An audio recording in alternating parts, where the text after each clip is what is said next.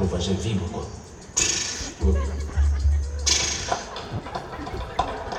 at the rooftop of the square and we're here to watch a documentary, Sacred Water, produced and filmed in Rwanda, and it has something to do with squatting.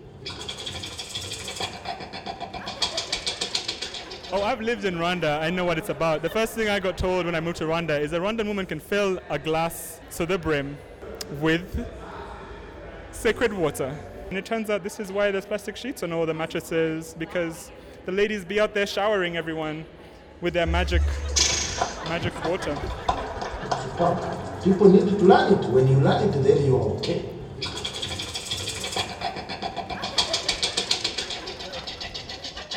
Today we are doing a bit of a different episode. We're going to tell you about this film, Sacred Water, talk to audiences, get their reactions, and also have a small chat with the director. This is Lulu and you're listening to Real Talk 256. What? So I came with a few friends to watch this film, and it was actually, I think, the best documentary I've seen in a long time. I've met a few filmmakers in Uganda who are intent on telling the Ugandan or the African stories. It's either child soldiers, FGM, poverty, and this is such a nice story. It was so light-hearted, it was extremely funny. What I liked about it though is the candid way it actually talked about sex, and what the documentary is suggesting is that if a woman doesn't squat, then the man is not doing it right. It's like playing a guitar. When you are playing a guitar and then that sound, what we enjoy from the guitar is the sound of the guitar.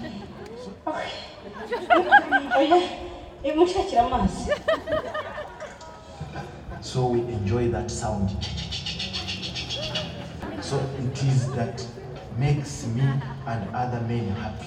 The film's inspiration comes from this Rwanda's deep-rooted tradition of how Lake Kivu was formed. So the tale goes like, a long time ago, there used to be a queen. And she was so lonely and miserable because her king was away at war. So after a long time, she called the servant and asked him to make love to her. Of course, he refused. He was so scared. And she told him, if you don't make love to me now, I'm going to kill you. So fearing for his life, he decided to make love to her, but he was so scared that he was trembling the whole time. So something to do with that trembling caused tremors, like in her body, and then it caused the sacred water to come out. And that's how Lake Kivu was created.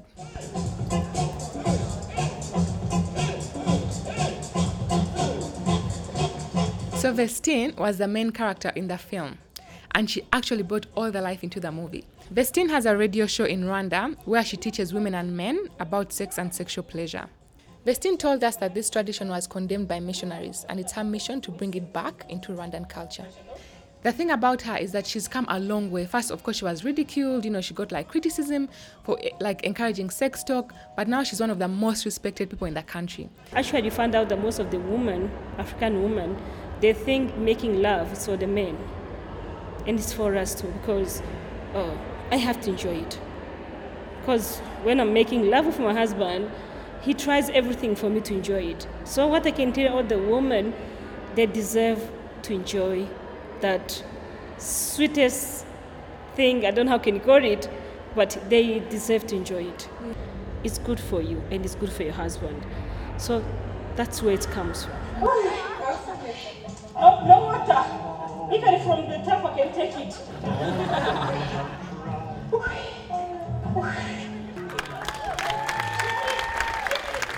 At the end of that documentary, we decided to get a few audience reactions. So you're not just getting this from us. It made me think, wow, okay, I knew what I was doing, but I didn't know exactly what I was doing. It was very strange how the younger girls had to tell the older lady about how they've been told that it's not right, or they've been told that it's a sin or something like that. And yeah, and how easy it is to lose culture, within one generation, to make the rivers run again. I love the film. It's very eye-opening. In a lot of situations, you normally get people shying away from the topic of sex when it comes to women, but among men it's like, oh, let's talk about this because we are entitled to this. So this is very eye-opening, and I support this whole movement, For me, I thought it was beautiful because I would say, like, in certain African cultures, at least in my experience, sex is not something you talk about. It's very taboo. It's not explicit at all. And coming from Somalia myself, the idea of female pleasure is taken away from a lot of young people at a very young age, especially in the rural areas. FGM is a big problem. And having a film like this, where it's actually ingrained in the culture, it was actually very surprising. Very, very surprising, so yeah. Do you think it's really a culture thing that makes the water come? Like, if you believe it, does it come? I have a really terrible theory that's sexist. Go on. And I think it comes from the triggers for the waters are based on stimulation. And human beings in like cities are far too stimulated, so it takes a lot more to stimulate someone and get the nerves to kind of get that sort of reaction. But a 15-year-old girl in the village, maybe it's just enough stimulation to see a man on his knees. I had never thought about that. I haven't experienced it for myself. I'm not a moderate lover. I'm just more like a conservative lover. You know, just really all like the A and B Just stuff. like tapping the shoulders? Just areolas and a little bit of like light whispering. Every now and then I'll bring like an ice cube into it and some Boyz II Men CD. But yeah. Listen, guys, I want to experience it. I want someone to like just do it once so I can be like, huh. That's what that is. Salty.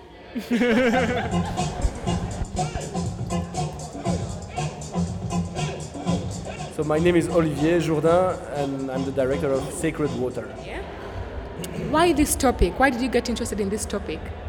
It's just because I stumbled upon the subject and I was completely fascinated by the existence of this culture of sexuality, that there was a country where there was a kind of transmission of knowledge for women and for men, and that they know some things, and that from generation to generation it's being passed on towards me as a white boy from Belgium, where you have to learn all on your own. So I was kind of just intrigued and fascinated, and I also wanted to do a positive story about Rwanda to show another aspect of this country. The main challenge, of course, was to make people talk intimately and naturally in front of a camera about sex, because Rwandese people are shy, and that was the most difficult thing, is to make them speak in front of a camera about their intimacy.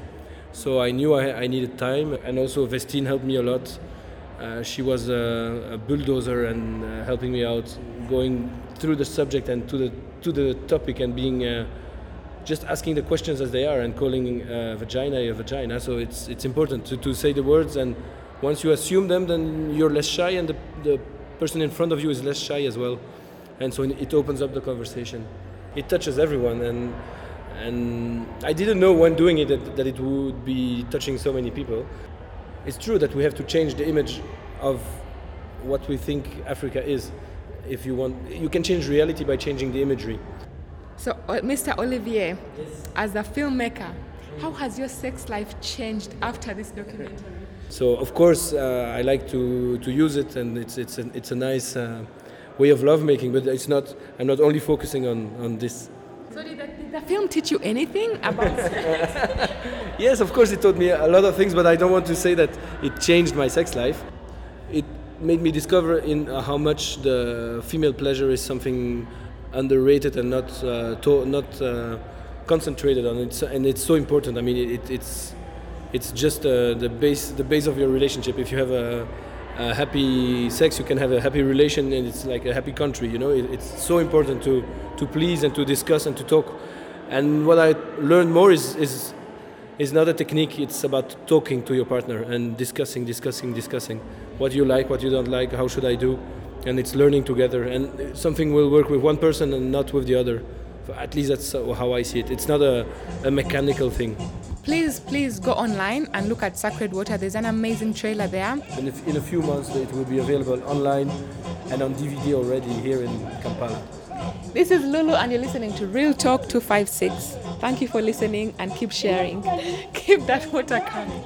And I have some good news. So one of our very own, actually our only sex therapist, Brian, is getting married. You might remember Brian from the second episode that we did, the sex therapist who was really, really lonely. Now, we did that interview just 2 months ago, but then I called Brian. I won't tell you why. And he actually told me that he's getting married. We'll follow up on that and keep you posted with a phone call. Brian, if you're listening, congratulations. We are so happy for you and we hope we are invited to the wedding.